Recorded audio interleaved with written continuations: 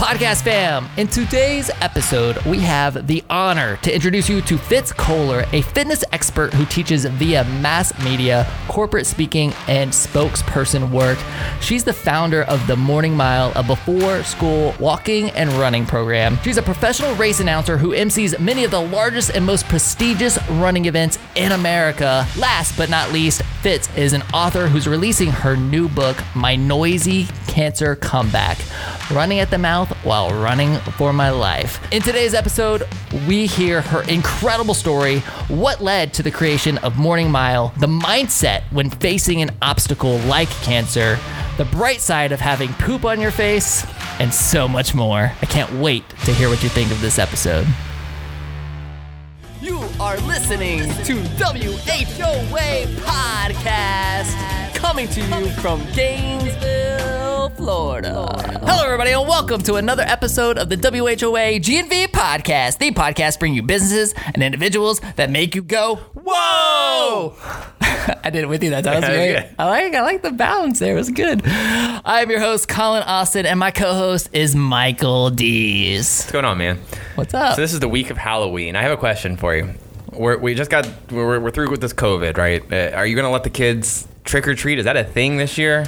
You know, so my kids play travel soccer, and we have a whole day of like travel soccer that day. So I don't know. I'm totally fine with them trick or treating, going around from neighborhood to neighborhood doing their thing, right. And you know. Do you have to like pick out their costumes? They're wearing a mask anyway. It's right. like, right? It's like, how much more COVID friendly could you be? Do they tell you what they want to be for Halloween, or do you pick costumes for them? Or No, I don't even have a clue what they are yet. I mean, of course, for everybody who's listening, we're recording on September 29th, so I mean, right. I should know by the time this airs. But I'm thinking I'm gonna pull out the Deadpool again, man. I mean, I spent so much money on that costume, and it's a fantastic Deadpool costume. I got like the legit thing, and that's for me.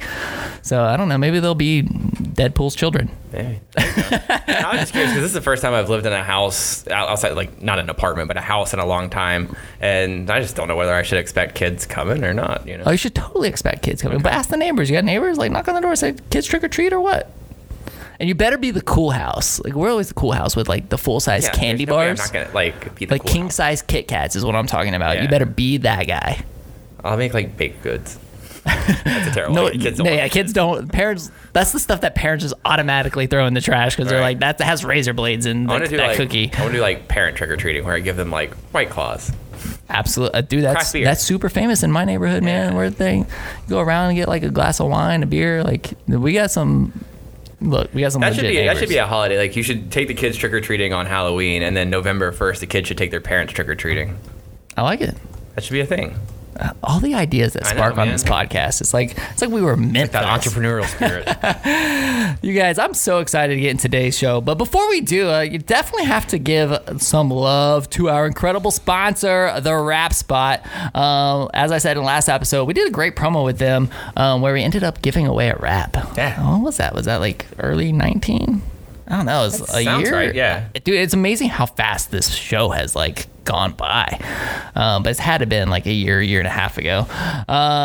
And fun fact, they were our first ever sponsor. So we're so grateful that they are still sponsoring our show. So mad love to The Wrap Spot. You guys, if you want your business to be seen when you are out on the road, there's no better way to show off that brand than by wrapping your own vehicle. When businesses have a wrapped vehicle in a neighborhood or in and around campus, everyone immediately knows who it is. They go this, look, Mom, Dad, there's the so-and-so company. They just automatically point you out. And of course, you'll start receiving texts as the business owner. This is what happens to me. I always receive texts like, you've been spotted. I'm like, oh my gosh, I hope nothing went wrong. I hope my driver wasn't speeding. I automatically think it's got to be something bad? You know, like because the world we live in. I mean, somebody sends me a text of our wrapped vehicle. I'm like, oh my gosh, what now? Right. Anyway. It'll actually bring a smile to your face. You guys, make sure you're advertising your business and by wrapping those vehicles, and contact The Wrap Spot. They're so good to us. Be good to them. Give them a call at 352-872-5363 and make sure that you tell them that, hey, I heard about this amazing business on the WHOA GNV podcast.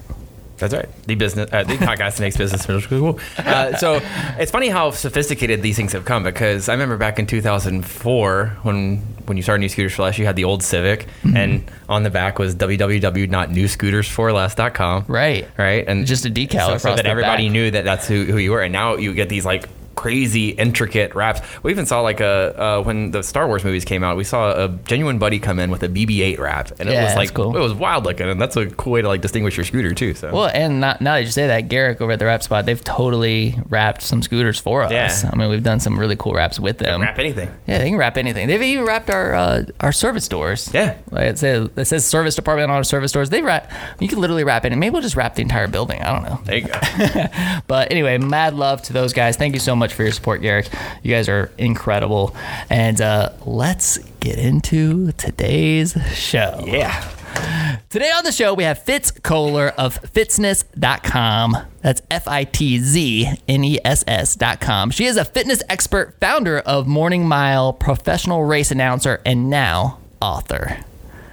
We can just keep adding on to Keep this line. going. Bring it. Fitz, welcome to our show. Thank you for having me. Very happy to be here. I'm so excited to have you. Whoa. And I don't know if you know, like, so my kids, and you talk about Morning Mile, my kids dominate Morning Mile.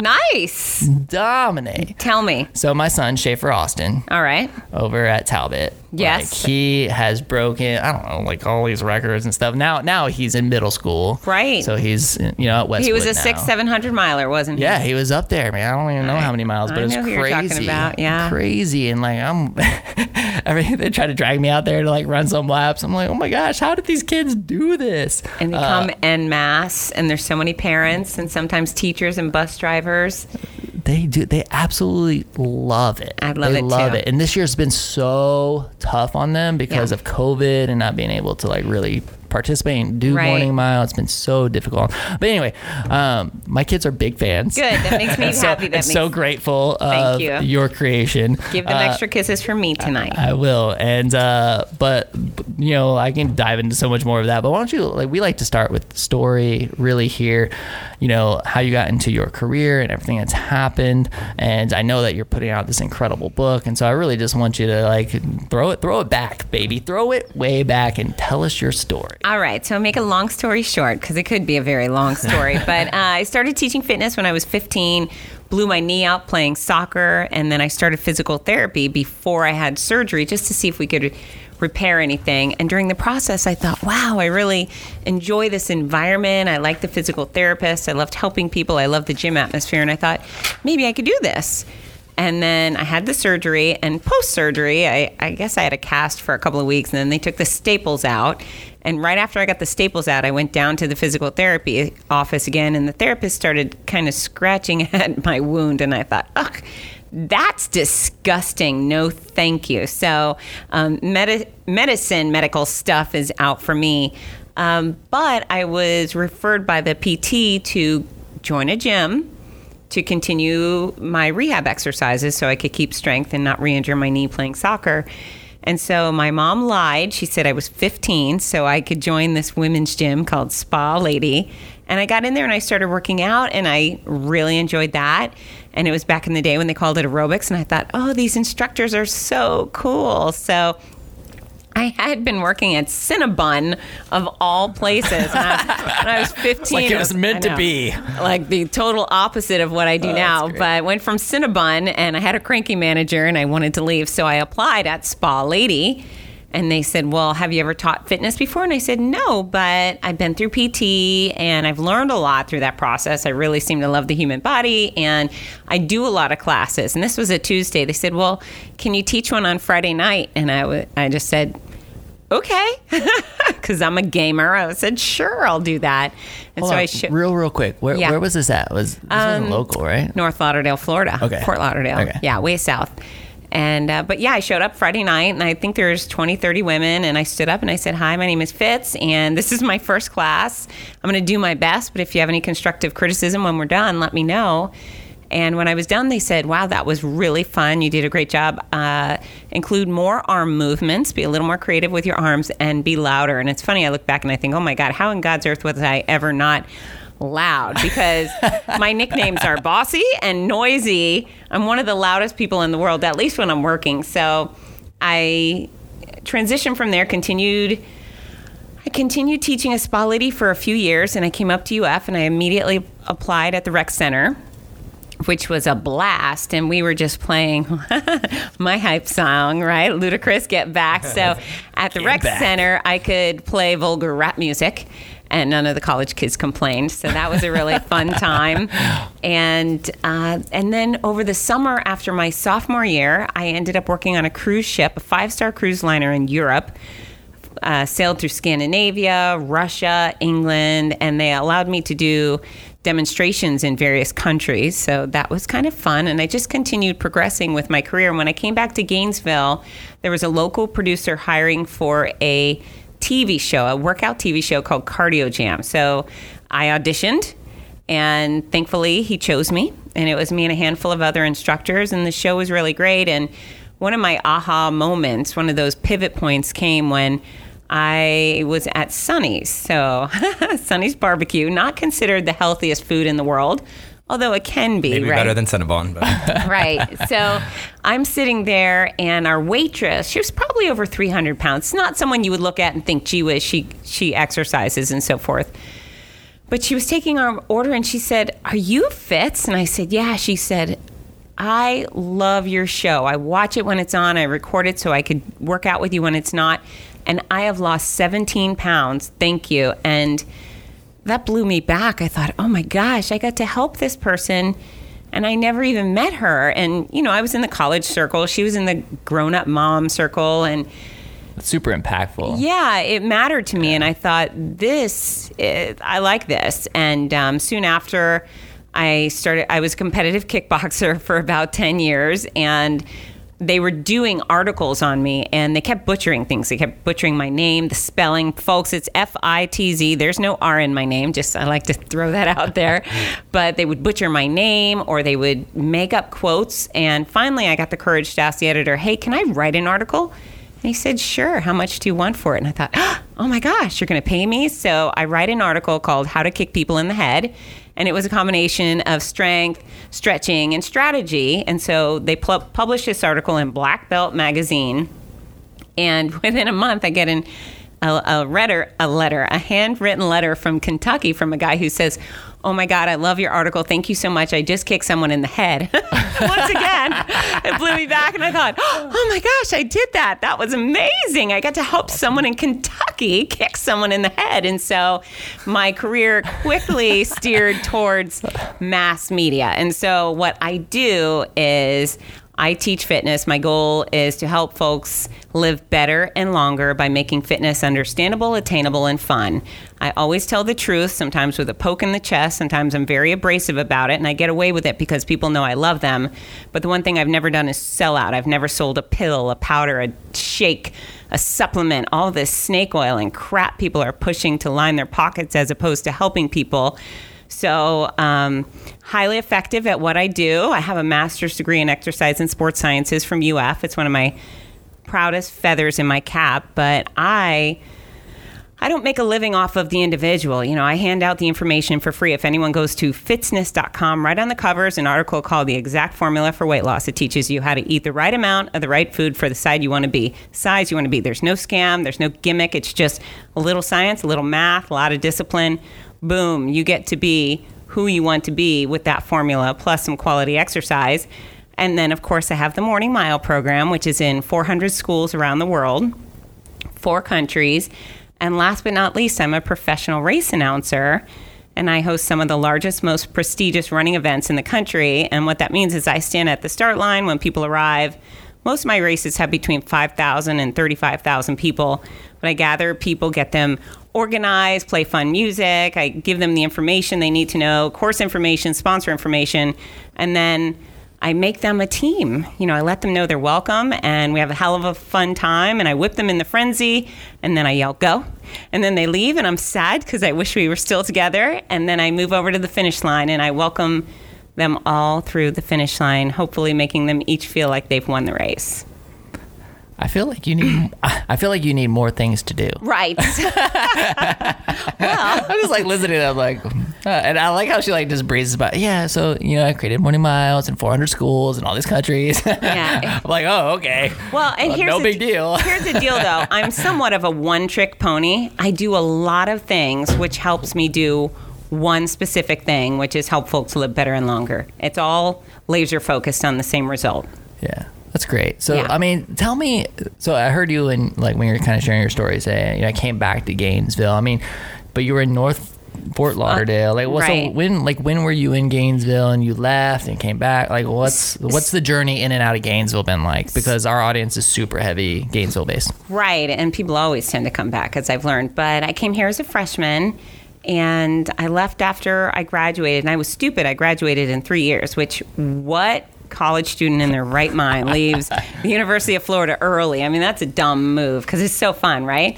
So I leave, I move to England, and then... Some people like to go for many As the years. smartest people do. Congratulations on that good decision. But yeah, so I went down to Fort Lauderdale, and then I moved to England, and I thought, this is dumb. I miss beer and boys. That's the truth. I just thought, oh my gosh, Gainesville, beer and boys. So I came back to get a master's degree, and then I met my husband, who's he works for the city as a police officer, and he has his retirement here, and he's been working here for 28 years. So Awesome. Here we are, and I get on a plane for a living. Very cool. Yeah. So, I mean, tell me, can I keep going? I'll look at Micah. So tell me a little bit about the Morning Mile program, because, you really kind of breezed by it in your story. Just Right. saying, it had to take some time to get that into all of these different schools. I mean, why were you inspired to create this? What's the reason behind all of it? And Explain a little bit too, because most of what I know about it comes it's through me from you and like what doing I've said it. on Yeah, the show. so- All right, so the way I understand it, and you can correct me if I'm Sure. wrong, and give us the truth, is that this is a program that happens before school. Yeah. I would say about a half hour. Yeah. And they get out there and they run laps like on a track. Yeah. And it's been great. I mean, at least for our children, one, they've really excelled in their sports. My kids are playing travel soccer and a lot of these things now. And I have all-star athletes in my family, which is fantastic. And I would attribute a lot of it to this program. But the best thing about it is really in my opinion, for the teacher's sake. Yeah. They get out there and they burn all of this energy, man. Imagine kids walking in here at 9 a.m. bouncing off the walls. You know what I mean? Like, they're getting in there and they're burn off all this energy, and then they come able and ready to focus on school. You just made the sales pitch right there. Yeah, we're helping them become fitter and healthier, and some people focus on their achieving ideal weight. Great, but really it's an awesome way to start your day. We always say they get their youthful energy out, and by the time they sit down in class, they're ready to be still. Is that and why learn. you created it though, or No, what's the reason? It's a good story. So when my kids were 3 and 5, they had some of their friends. They started kindergarten. My oldest Ginger, she started kindergarten. So did her friends. And there was a couple of moms who said, "Oh, my kids are running before school in a program called the Morning Mile." And I thought, "Oh, that sounds great. I wish my kids could do that." And one was at Glen Springs, one was at Talbot, one was at PK. And they kept referencing, and I kept saying, "Wow, what a really good idea. I wish my kids could do that." And within a few months, all of a sudden, the light bulb went off, and I thought, gosh, I wish all kids could do that. That just seems to be the answer to all of our nation's problems. You think if we could get to people before they hit the oh crap stage, before they're already really out of shape or overweight, they don't need diets, they don't need pills, they just have this healthy habit that carries them through life. Our national debt would be destroyed if we weren't such a sick country. And it's equipmentless for the most part, other than the rewards and the music. So I started going to those schools. I went to Talbot, I went to Glen Springs, I went to PK Young, and they all had kind of different versions of the program. Some were being run by volunteers, some were being run by teachers. They had different lap tracking devices and so forth. So I said, I'd like to make a program that's duplicatable. Can you share with me what you're doing? And they said, absolutely. And so those 3 schools, and there was another I can't remember, but what I did is I took their best practices, I put it together, I decided what equipment would serve to make the program the most fun, the most rewarding, and then at that time, I happened to train one of the vice presidents of AvMed Health Plans, and I said, Steve, if I could get this program going, if we get permission by the superintendent, Dan Boyd, would you fund this? I wanted everyone to have a stereo and rewards and all this stuff. And so Dr. Boyd said yes, and then AvMed said yes. They funded 42 programs because that's exactly how many schools were in Alachua at the time. So I offered it up as free for the school. You know, schools pay for all this stuff. They're not willing to invest in fitness. So I thought we'll give it to them for free and a corporation will pay for it. And so I think 17 schools bid off on it at the time. This is 2010. And then I asked AvMed, I said, hey, can I open up the other 25 programs up to the rest of the state since you're a Florida-based healthcare company? They said, absolutely. And so word got around. In fact, word got to Nicole Wilder was her name, the Department of Education physical ed director, the state phys ed director. She found out about this quote unquote grant type thing, and she emailed all of the counties in the state and said, hey, these Morning Mile programs are available. Go to fitness.com or morningmile.com to get them. And so I was in a movie with my kids, and all of a sudden my phone starts beeping. Beep, beep, beep, beep, beep, beep. And it was like 200 schools that day applied for these 25 programs. Dang. Yeah, which was super exciting that all these schools were interested in giving their kids the opportunity to get moving in the mornings. But then all of a sudden now I had a deficit. Now I thought, oh my gosh, there's 200 schools that want to help their kids get moving. Now I need to find sponsors to get them funded. So it just instantly became this balance. And, you know, the program's been great. 400 plus schools, 4 countries, most states in the United States. And I'm not done. So I'll be happy when every school in the United States has the program. I love going outside the country, but my focus is immediately American children. And it's awesome. I mean, the success stories are extraordinary. Morning Milers have run millions and millions of miles. And your son, 700 miler, my son ran over 500 miles a few times. And, you know, it's interesting. Some people say, wow, a kid will run 100 miles. And I say, no. Thousands and thousands of kids run over 100 miles per year. Yeah. Some of them do upwards of 700 miles. So it really is changing lives. And the success stories I hear from students, parents, families, faculty is, you know, they're never ending, and I couldn't be more proud. Yeah, even Maddox, I mean, before he was going to Talbot, like, as preschooler, would get out there before him going to his preschool, right? and just run as a little 3 or 4 year old, like little I mean, it felt like a toddler, like running around the track, and man, like even he racked up over 100 miles. I mean, it was like ridiculous. And here's the thing: people are like, "Oh, you got to make your kids run." We don't. Morning Milers don't have to run. It's a volunteer activity. They get to run, and we just unleash them. We say, here you go, have fun. It's 30 minutes. You can walk 1 lap really slow. You can run 4 miles really fast. Up to you. But we unleash them, and they blow our minds. Yeah, it's incredible. It really is. It's pretty much a sight for to see. And like for me anyway, when I go out there and try to run with them, I get embarrassed by like all these kids, man. They like outdo me. I'm like, all right. I told my son, like, well, I'm gonna go practice now so I can like that's right. so I can keep up with you, which I'll never be able to. But so what motivates him to run? I mean, is it just the energy expenditure, or is it that his friends are doing it? Is it like what gets him? That's a great question. I think that it started with everybody's doing it. Yeah, it's fun. I think it's like, like everybody goes, like everybody's doing it. My friends are out there, like let me go. And then it slowly became like, I could be at the top of this list at the end of the year. Sure. I think like he starts to like track. Shannon did a really good job of really trying to like help them like track their miles per day and kind of like setting some goals and seeing their progress. And I think that mentality is just like, man, like I could be at the top of this list, and he was. And there's a lot of pride. We give out reward necklaces, so each child gets a beaded chain necklace once they complete 5 miles. For every additional 5 miles, they get another sneaker charm.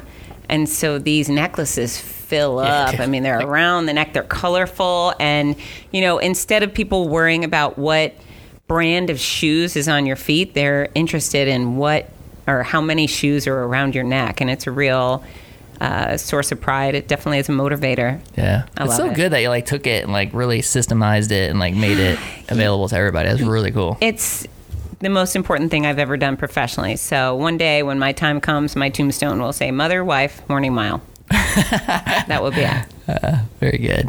That's awesome. No, I'm learning. going? I'm learning a lot. Yeah. Well, I know that there's much more to your journey.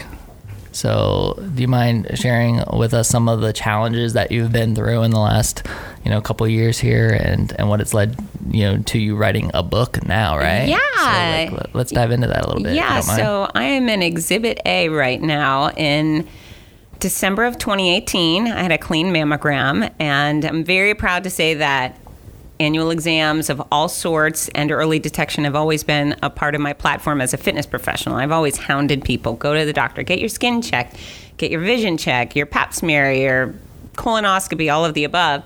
And so December, I think it was 28th of 2018, I go in, I get the mammogram, come out with the hooray, the congratulations, you're cancer free. Get in my car, make the Instagram post, reminder, everyone go get your mammogram.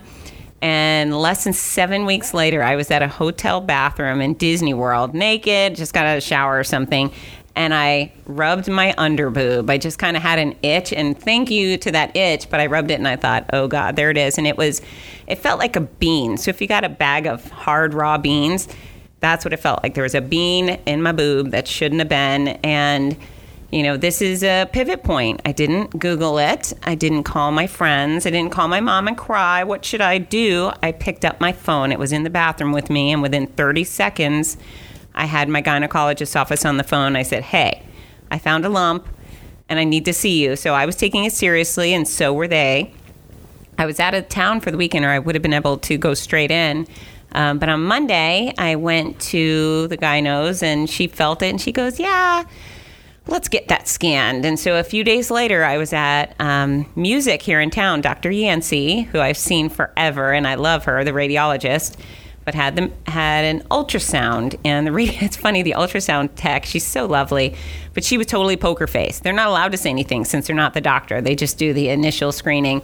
So as she's rolling over this lump, I can see it. It's a little black circle, and I'm thinking, that doesn't look good, but there's still a little ounce of hope that maybe it's a benign cyst or something. And then Dr. Yancey comes in. She's kind of jumpy. She's just a little breathless, and I could detect the difference because I know her. And so she rolls over with the ultrasound thing on my breast, and she says, yeah, this lump looks a little suspicious. However, you've got 3 hard swollen lymph nodes I'm really concerned about. And that was when I just burst into tears, and I knew, oh God, I definitely 100% have breast cancer because, once it goes to the lymph nodes, it's spread.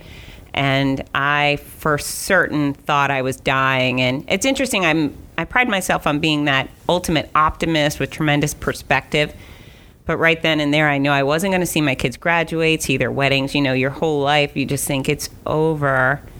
I'm going to be dead. I'm going to be bald, and I'm going to be dead. And it was terrifying. It was absolutely terrifying. So I have a girlfriend, Cheryl Tyrone, a local, who had just recently gone through breast cancer, and her office was right behind Dr. Yancey. So I went over there and boo-hooed to her, and she was such a great source of support and kindness. And her husband's a physician, so she was really happy with her oncology team. And you know how doctors kind of know who the best doctors are? I had real faith that she was going to steer me in the right direction. So she advised me who her 3 physicians were. And I got an appointment with the surgeon that afternoon. The very next morning, I had a biopsy, which wasn't a lot of fun. I mean, none of it's a lot of fun, right? And then the next week, I was given a call by the surgeon who said, yeah, it's cancer. We got the results back, but we don't know what kind of cancer it is, because apparently within the realm of breast cancer, there's many different types. So some people think breast cancer is one thing. There's a handful of varieties, at least, within breast cancer. And I would say every case is like a snowflake. So, my experience would definitely be different, yet probably similar than the next patient. Anyways, I'm at the Bagel Bakery in town with my interns. I have 3 amazing UF interns, and I had just broken the news to them because now their life was going to get a little weird, that their boss was going to start with breast cancer treatment. And the nurse calls. She goes, okay, so we got the genetic information on your tumor, and that's really where you know which drugs you'll be on, what your treatment will look like. And she goes, okay, so you're HER2 positive and you're estrogen positive and you're progesterone positive. And with that, I went, mother effer, at the top of my lungs. In the bagel bakery, I was like, what? I have to be positive for everything? I'm definitely going to die. And she said, no. In this case, the positives are good things because it means we know what your cancer is feeding off of and we know how to kill it. So triple negative breast cancer is a little more intimidating than triple positive. Of course, I didn't know this. I just thought I'm going to die. Every minute you think, oh gosh, I'm dying. So that set me off on a series of, experiences that led to starting chemo, I think 2.5 weeks after I found my lump. So I just went full throttle into, we called it the mean chemo, but my protocol became 6 rounds of mean chemo, which was a combination of 4 different drugs. I do that every 3 weeks. And then after the mean chemo, I had 15 rounds of a less toxic, yet still mean chemo. I called it Godzilla. Its name was Kadcyla, but I called it Godzilla. I had nicknames for everything. So we'll talk about my book after, but everything in the world had a nickname with me. And I had a surgery. I had 33 rounds of radiation, and I got no freaking superpowers, if you can believe that, because all the Marvel folks, how do they get their superpowers? Drugs? Radiation, right? I think radiation is, anyways, I was duped. I thought for certain I'd be able to shoot lasers out of my eyes or fire from my fingertips, but I didn't get any of that, but I did get to live. That's the spoiler alert on the book, too. Happy ending. Sorry. No, that's the ending that we want. Yeah. Oh, my gosh. There's so much here. How about let me talk. This is something that's been on my mind a lot in 2020. Okay. Which is just mindset. Yeah. Right. Game changer. I mean, this year's just been so rough. It's just so easy for so many of us to start, dwelling on all the bad stuff. Yeah, misery's a choice. Right? Yeah. What a waste of time. 2020 has been so tough. 2020? Business sucks, and this sucks, and that sucks, and COVID sucks, and politics sucks, and everything sucks. But then, this is the stuff that I really point to for myself. Right. I try to go to a place where I'm like, man, at least my kids aren't in the hospital dying of cancer. Yep. At least I'm not. I just go to what I'm grateful for, right? And that's what helps me, even though it's still really, really tough. But how did you prepare yourself in your mindset for what you were going to go through? So I can say that there's a lifelong history with me of being a joy addict, of perspective being very, very strong. Bitching and moaning just has no place in my life. I have no interest in hearing it from other people. I'd be a terrible therapist because I just always think, suck it up, slacker. It's not so bad. But even when you got told the news, right, and you instantly go into, oh my God, I'm gonna die. But what I didn't do is I didn't get on Facebook and say, oh my God, everybody, I'm dying. Pray for me. And some people do that over a sprained ankle, right? I sprained my ankle. Pray for me. And if that's who they want to be, fine. I'm a person who admires and appreciates strength and grittiness above all else. And so I choose that for myself. And so, again, I was terrified. I kept it to myself. You won't go back and find one pathetic post of mine. I was actually bullied into sharing the news that I had breast cancer just simply because I was going to go from having 2 feet of hair to 0 inches of hair. I was going to be bald, and I was going to stand on stages for a year and a half. And people were going to ask questions if I didn't let them know. But as far as perspective goes, what I decided was I wasn't a kid with cancer. It wasn't my kid with cancer. And it wasn't one of the far more typically lethal types of cancer. So I would keep my complaints to a minimum. My doctors all but assured me a cure. they say we can't promise anyone, but we believe strongly you will have a long, healthy life ahead of you. And so things got rough. I was violently ill, and I was violently ill for solid 5 months. Did you ever have the tequila hangover? Mm-hmm. Yeah. Imagine traveling. To the point where I don't drink tequila. Right. Very much Me anymore. neither. That's back in the college days. But I decided that I wasn't going to give cancer any glory. I wasn't going to let it at least look like it was getting the best of me. It certainly broke my heart on a million occasions, and I would sit in my bathroom and cry, or my car and cry, but I wouldn't sit in front of my kids and sob, at least as much as possible. And I even hid it from my husband. Not everybody needs to take this path. This was my path that I chose. But I chose... Did it feel like you were in it alone during those times? You're very much alone. And so here's the deal. I had a wonderful family, and friends, local friends from all over the world came out of the woodwork with support and these kind words. And my mailbox was constantly full of packages and gift cards, and people brought us meals and drove my kids around. And so all of those things were incredible. And so we weren't alone, but I was the one who had to endure all of the pokes and the prods and the misery. Nobody else could be sick for me. And so it's a very lonely experience. And, even when you go into the cancer center, it's funny, I was one of the younger people in there, which is a good thing. You don't want to be surrounded by your peers when you're a young adult with cancer. But then I would look at all of these older folks, and many of them were being dropped off by a handy van. And then, left, they would get their treatment, which was excellent care at the Florida Cancer Center and the Cancer Center at North Florida. However, those doctors couldn't babysit the elderly patients. So when they were done being treated, they'd be left out in a wheelchair in the lobby waiting for their ride that may or may not show up for a while. It just, I looked at them and thought, well, that's really lonely too. I mean, it is. And I'm sure anyone listening to this who's been through not only cancer, but maybe MS or horrible accident, it's, no matter how much friendship and love you have, it's a very lonely experience. But for me, it was temporary. It was 2019. Man, 2020 rocks. There's virtually nothing that could happen this year that could make it worse than 2019, knock on wood. Yeah.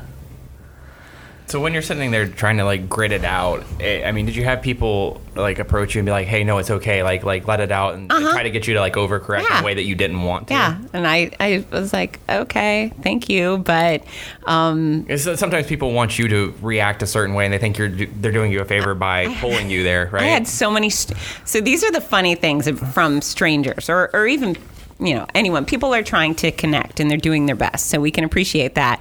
But one of the first bit of strangeness I would get is people reached out. I ended up having to make a video. Once I contacted my very close friends and family, I made a little video called I Have Breast Cancer. It's actually still on my Fitness Facebook page and YouTube. Weirdest 4 minutes of footage I've ever recorded in my life. And TV is one of the things I do. But, there was a windfall of concern and care and kind messages. But so many people would private message me and say, "Hey, my mom died of breast cancer." Thank you. And, "Hey, I hope you're doing great. My sister died of breast cancer." And I thought, oh, God, why would you remind me that your favorite person died?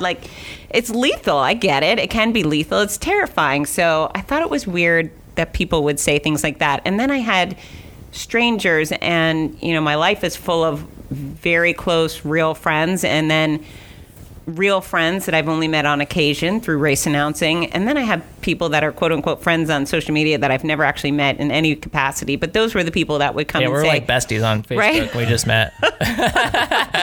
So all those people that I literally have never stood in the same room with, we were like, "Hey, if you need someone to talk to, you can tell me all your deep, dark fears and call me at any time of the night." And I just thought, okay, no thank you. But it was an interesting experience. It was very interesting. I felt very loved and very supported, but there was also a bunch of question marks over my head on a regular basis thinking, that's kind of weird. This might be an interesting question, but could you have been better supported?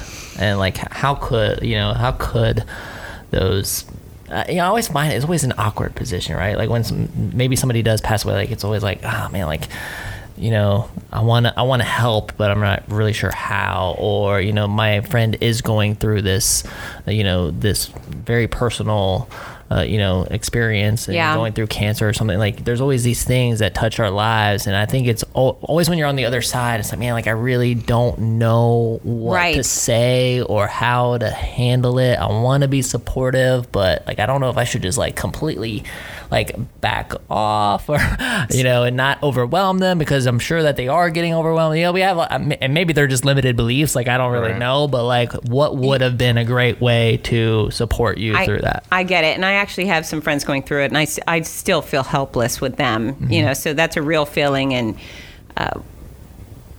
the things that were most helpful to me, there were some days I was so sick. If my husband didn't bring me a drink, I wouldn't have had a drink. So if you have someone who's alone and they're sick from cancer, show up, take care of their house, scrub their toilet, bring them a drink, whatever it is, keep an eye on them. I was fortunate to have a family. I have teenagers, so they pitched in on occasion too. The meal train helped a lot. I wasn't able to eat the food, but my kids ate. And that was one of my greatest fears. They need to be fed and they need safe rides. So those functional things mattered a lot. In fact, some of my friends drove me around when I was too sick or loopy to be safe behind the wheel of a car. And there were those times. So rides, food, a personal elf, one of the local companies, donated 2 house cleanings to me. And so while my husband did a great job sticking with the basics, he made sure the kids had everything. But man, my bathroom needed some scrubbing, and the personal elf came in, and it just felt refreshing. So I think functional tasks, mow a lawn, and then little texts. So just something that starts with, you don't have to respond. Just know I love you. You don't have to respond. Thinking of you, sending over a blank for you today, whatever it is. So the pressure-free interactions, I thought I really appreciated those, because I'm a caregiver. It's weird to be on the receiving end of help. I'm someone who takes care of others. So when I got a text that just said, no need to respond, I love you, and I really did feel too sick to even text, then that took the weight off, and I could just smile and think, oh, Robin loves me, and then I went back to sleep. So, functional gifts, I think, go a long way. That's good. That's really good. And then just say, I'm rooting for you. If you have someone who's been through something that has a very scary outcome, don't reference it. Don't say, whoa, breast cancer killed my 3 closest friends. Just say, hey, science is so good. New research out all the time. I'm rooting for you. I know you're going to be great. And I think that pep talk will go a long way, even in the most dire circumstances. I think one of the most toxic thoughts, but one of the most sometimes unavoidable is the why me aspect. And did you have to encounter that? Never once. I truly believe there was a rogue cell that just, went a little nuts in my breast. I don't think there was some mean man in the sky that pointed me out and said, we're going to kill her. I don't think any of that. I just think rogue cell, and I love science, so I truly believe it was a rogue cell, and I never had a why me moment. Good. And it wouldn't have been beneficial if I had, right? It seldom is. Yeah. I think, I don't know. I like to think that I'm mentally strong in those cases, but also like sometimes I feel like in my own life it's hard to not go down that hole and look around, especially like, you mentioned being the youngest person in the room, right? Something like that. It's hard for a lot of people to not wonder why they're having to deal with this, whether it's their faith, their spiritual beliefs, or anything like that. Yeah, it's I could see why some people too. Why not me? Why not? I'm surrounded by a bunch of healthy, fit, strong people. Why not me? It's 1 in 8 women with breast cancer. So, I used to look at my friends and think, golly, it's so fortunate none of them have been seriously hurt or gotten sick. How lucky we all are. And then all of a sudden it was me. So it was a bit surprised, but I never thought why. Never. So interesting. Like I know it's all because of 2020. I've been like really into I'm a pretty spiritual person, and like I've been, reading my Bible every morning, and I've been picking, I wouldn't call them self-help books, but like I would say like books around the topic of perseverance and getting through. Yeah. Right? And I think it's just relevant to the year of 2020 for the majority of us. Even though you're having a fantastic year, I'm so excited that somebody is.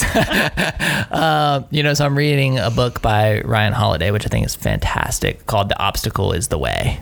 Okay. And it's just like, I don't know if it's a relief. It's almost like when you just embrace it, and you're like, this is happening to me. And I'm just thinking, for me, like, again, nothing in comparison, right? Sure, like, I'm like, I look at my problems and I'm like, what are you bitching about? Like that's where I go. But man, I'm still like, man, like the challenge of this year, I'm like, man, like, not only do I want to, I don't know. It's a mindset shift. I'm at a place now where I was like, yeah, like I felt sorry for myself for a very short period of time. Right. And now it's like, no, I'm gonna prevail. Like, Good. I'm gonna get through this, and I'm gonna show, and in the process, show everybody else how to get through it. I know. That's And good. so, and so like, I think, just a word of encouragement to our audience, everybody's listening. I think it is a mindset shift. But I understand how difficult it can be to get there. Cause I was definitely like, man, this year just sucks. Like, why does this keep happening? Like, and I just, So I don't know, any tricks to like really snap out of those moments? so perspective, and it's funny because before all of this happened to me, my mantra was, it's not cancer. So no matter what would happen, I would always say, well, it's not cancer. And then all of a sudden it was. And I thought, oh, dang it, now it's cancer. However, then I started rationalizing again. I'm not a kid. It's not my kid. It's not pancreatic cancer, so there were these things. And even at my worst, no matter what was going wrong, and trust me, everything hit the fan. In fact, the reason I wrote the book is because some of the things that hit the fan are hilarious. But I have a chapter called The Bright Side of Poop on My Face, which happens. It's a good chapter. But yeah, there's no way I'm going to start complaining. I don't also want to be a burden to someone else. I didn't mind it when people had to bring me a glass of water. That was okay. That was reasonable. And I would do that for a friend going through treatment. But complaining, not okay. It's just not who I am. If you want to be a complaining person, you can go ahead and be a complaining person, but you're certainly not enhancing your life or someone else's. And it almost got a little bit annoying when things were going so wrong for me and I couldn't feel sorry for myself. I was like, dang it, Fitz Kohler. Be human, complain, but I just couldn't do it. I laughed at myself a hell of a lot because some of the stuff was just outrageous and, the funny side of cancer, right? Yeah. Well, now I'm like super interested about poop on your face. Like, Oh yeah. I mean, could you give us a little? I don't know. tease? Should I Just a tell you little about tease? that one? Yeah. So this is great. I'm walking around my neighborhood with my dog, and my dog, man, Piper, she was my best friend through the whole thing. She took great care of me. She became the mommy. What kind of dog is she? She's half lab, yellow lab, and half greyhound, half princess. She's just perfection. But I think it's in December. So I was off of the mean chemo. I was able to go for walks, and I'm going around the back of my neighborhood. And my friend Beth, who lives back there, she's gone through a difficult year. Her young husband passed away in May of last year. So we both have had a difficult year. And while so many people were trying to fix our problems, we just look at each other and think, all right, I get it. It's hard. We'll get through it. And so I'm walking around the back. It's in the morning. And I say hi to Beth, and she waves hi. She's doing her lawn or something. And then, bam, something hits me right in the face really hard. So I scream. I go, ah! And I bend over, and Beth comes running. Are you okay? And I look up, and I go, Beth, is there poop on my face? And she goes, yes, there is. And it was everywhere. I mean, it was a big doo-doo. It was awful. It was from my forehead, my nose, my chin, you name it. And it hit me so hard. And I'm the bald person. I mean, the whole thing is a mess. And we just died laughing. We laughed so hard because really, for us at the end of this miserable year, and now a bird just craps right in my face. So we cried our eyes out laughing. We might have buckled over in the middle of that street for 5 solid minutes. And then man. so finally I said, Beth, do you have a paper towel? Or she offered one, and I took her up on it, and we wiped the poop off my face. And so now whenever Beth and I see each other, we'll say, how are you doing? And the answer is, there's no poop on my face. And that means things are okay, right? So, bright side of poop on my face. You got perspective coming at you in a variety of ways. I love it. That was a great transition from perspective, and love it. So before we wrap up, I mean, why not tell our audience a little bit about this? Now you're an author. Now this whole story has turned into literally a story for everybody to read. Yeah. So this is actually my second book. The first is a cookbook. But, when I was first started chemo, you expect to be sick. I knew I was going to end up bald and tired, but I didn't realize all the things that would go wrong and how hilarious some of them would be. And some of the side effects were so preposterous that I started making notes. I don't know why. I just started making notes because I'm a sarcastic person. I was like, someone's going to enjoy hearing about this one day. And they piled up, and they were funny. And then also, the story revolves around my race announcing career. So I decided when I was diagnosed, I was not giving up one of my races. My career is the dream career, and I earned my rightful spot on those stages, and I was not going to give them up. So with all of the chemo and all of the radiation, all the surgeries, I got on a plane 22 different times to fly to different cities around the country to announce massive events. And sometimes I would get on a plane, and the second I'd get off, I'd go straight to IV fluids. My race directors were arranging for me. There was just a bunch of interesting, funny, heartwarming, frightening, I don't know. It's a breast cancer story that is somewhat medical. Well, it's medical, and it's raw, and it's real. It's all the truth. It's all the things I never told anybody while I was going through it. They'll see some things that will make them cry. And then there's a lot of laughter. I could have also called it Adventures in Breast Cancer. Oh. It was just, it's an adventure tale, and thankfully, it's one that I triumphed over. And, for anyone who's going through anything hard, I encourage them to pursue their passion. And, if you know a friend who has any sort of cancer, whatever, it doesn't matter, or MS or just something difficult, this book is a reminder to pursue your passions, because your life is going to be so much better if you continue taking part in things you love. Mine was my career and my children. Yours might be gardening and painting or watching football, whatever it is. But having a passion in life matters. And then the other thing is, when it comes to health, I like to remind everybody that your health actually matters. And I encourage everyone to prepare your body to do battle right now, because you never know when you're going to get hit by the bus or you're going to be diagnosed with something harsh, and you are far more likely to rehabilitate and recover and spring back more quickly if you were strong and fit when this whole ordeal started. That's awesome. Yeah.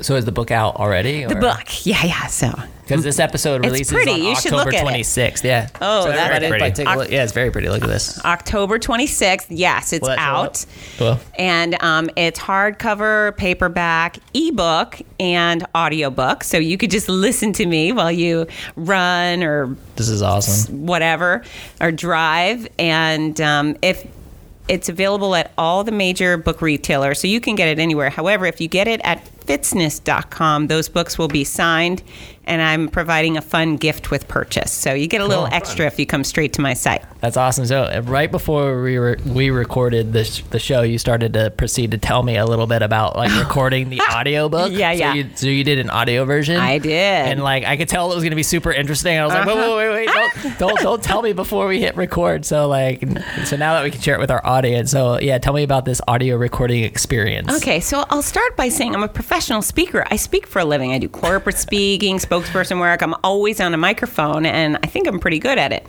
Now, when I get in the studio where you have to be specifically precise, not miss a word, don't contract something that wasn't written in a contracted way, and you can't have any background noise. I mean, even here, you guys have done a really good job. A recording studio for the audiobook has to be precise. Right. Yeah. And my sound engineer, Kevin Hunt from Signature Soundstage Ocala, who I love, he would say things like, you were a little aggressive with the P. less P. And how do you say potatoes without a P sound? And so we recorded for 30 hours and I was constantly being reminded to eat my P's, whatever that means. And my S's were long and holy cow, just constantly going back and getting stuck on little dumb words. How do you screw up the word it? I found a way. It was very humbling. And I'm so happy it's over. Hooray! And I hope everyone orders the audiobook, and then I will feel like it was a worthy effort. So it took 30 hours to record? 30 hours of recording time. Did you have to do how many... I mean, did you have to do 20 takes of one sentence? Sometimes. Yeah? Yes. Really? Yes. Oh because again, it has to be perfect and it's there forever. So I'd be terrible at it too. It's painful. And he had all of the nicest equipment, but even sometimes apparently your mouth makes a noise. I don't know what kind of mouth noises I make, but now I'm totally self-conscious that my mouth makes noises that aren't words. Oh, it's hard to describe. It's not as comfortable and easy breezy as this experience. It's precise. And even breathing when you're doing it, right? Because you can't be like... That's the thing. He'll say, that was too big of a breath. Go back Do they and say it edit again. that out or they just... No, you have to fix it. If he hears it while you're recording it, it's go back and do it again. Now in post editing, he removed... cleaned it up. Yeah, he cleaned it out, and he's a pro, and it sounds fantastic. I'm really proud of all of it, and these are all my words. But I hired a Gator as my professional editor. She's extraordinary, so she really did a wonderful job making me sound, making my words much better than they were when I laid them down. My cover designer, I think he did a wonderful job. That's awesome. Layout designer, it was a big team project, and I am very proud of this book. Yeah, I hope everybody gets it. What's the number one tip for writing a book? I'm gonna write a book one day, but don't it's talk about it, write it, and commit time per day. So every day you're going to write for 30 minutes no matter what. Okay. Yeah, just write. How long was the process then? It's interesting. I started writing in July of 2019, so I was still in the thick of it. Actually, I was going through the mean chemo, and I started writing on a plane. And I'm a writer in general, thousands of articles, but I have a book previously, but I started writing on my iPad in the notes section, just started putting it down. And then I would really only write when I was on airplanes because that's the only time I had, quiet time to sit down and do things. And then, gee whiz, thanks for COVID for shutting my career down. So I've lost 34 events this year. And I ended up, instead of just sitting around being miserable, I decided to make lemonade. And I got to work finishing up the book in March. And it's a very lengthy process, but yeah, I would say over a year from first word to having a printed copy. That's awesome. So I know we have to wrap up soon, but I did want to ask that, how did the battle that you went through with all of this in 2019 prepare you for going through COVID with the rest of it? Did it change your mindset? Were you craving getting back to some normalcy and then the normalcy never came? Yeah, I was desperate to get back to real life. Well, I already, I continued on with real life while I was going through it, but I was desperate to get back to traveling and work without feeling sick. And then, that was a bummer. Obviously facing a legit lethal disease, the COVID being a 99.995% survival rate, I was okay with. So I'm ready to lick the doorknobs. I want to go back to the finish line and hug all of my strangers. When I was at the height of my immune system being suppressed, I never shied away from a plane or a mass gathering, and I hugged every finisher I could get my hands on. My life is better with people. My life is better with smiles. So, I've done my best to comply, as we all have, but I feel really good about a 99.95 survival rate on anything. So I'm ready for the world to turn back on and, reboot and go back to all the awesome things that we love participating in. Especially as a fitness expert, I know that isolation's no good for anybody. Not going to the gym, not competing in contact sports, those things aren't good for our health or our immune system. So I'm ready. Let's go. I ran a half marathon in February. Now I get winded going to the refrigerator. Yeah. Dang it, how quickly things change, But man. running is not canceled. So just so you know, you can go out and run. Yeah. And I've been blaming everything on my knee this year.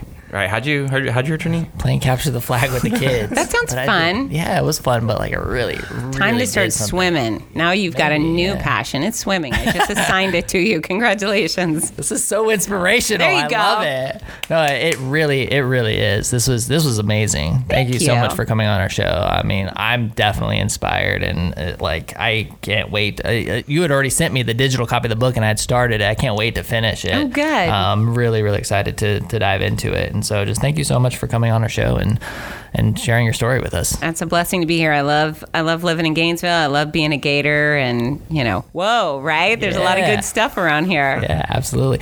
So, tell our audience where they can connect with you. Is the website the best place? You need to go straight to fitsness.com, and that's my home, as well as I'm at Fitsness on Instagram, Facebook, and YouTube. So find me at Fitsness at any of those places. And if you have any questions or you want to contact, I love communicating with my audience. So reach out. Yeah, definitely do it. Definitely check out the book, My Noisy Cancer Comeback, right there, you guys.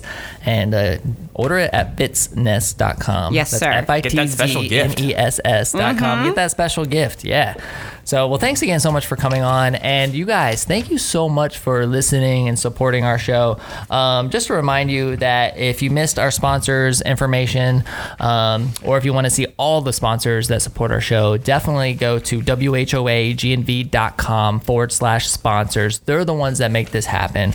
We're just so incredibly grateful for those guys. And of course, much love to our entire crew. We got James Leitner on the cameras and editing, doing it all up. Super mad love for you, bro. And Sarah, who is always, where is she? She's hiding. She's hiding, doing social media stuff and really keeping us organized. Of course, my co-host Michael Dees and Allison Madrino does so much stuff behind the scenes. Just super grateful for the crew this year. I mean, this is episode 122. Is that what it is? That's crazy. Whoa. Dude, it's crazy that we've come so far. And so you guys definitely, please share this with somebody, share this story with somebody, and support Fitz, order the book. And thanks again for coming on our show. Thank you. This is the WHOA GNV podcast, the podcast bringing you businesses and individuals that make you go, whoa. Give us your best whoa. Whoa. No, I said like you. Wow. We will see you later. Bye. Be Halloween, beat Georgia.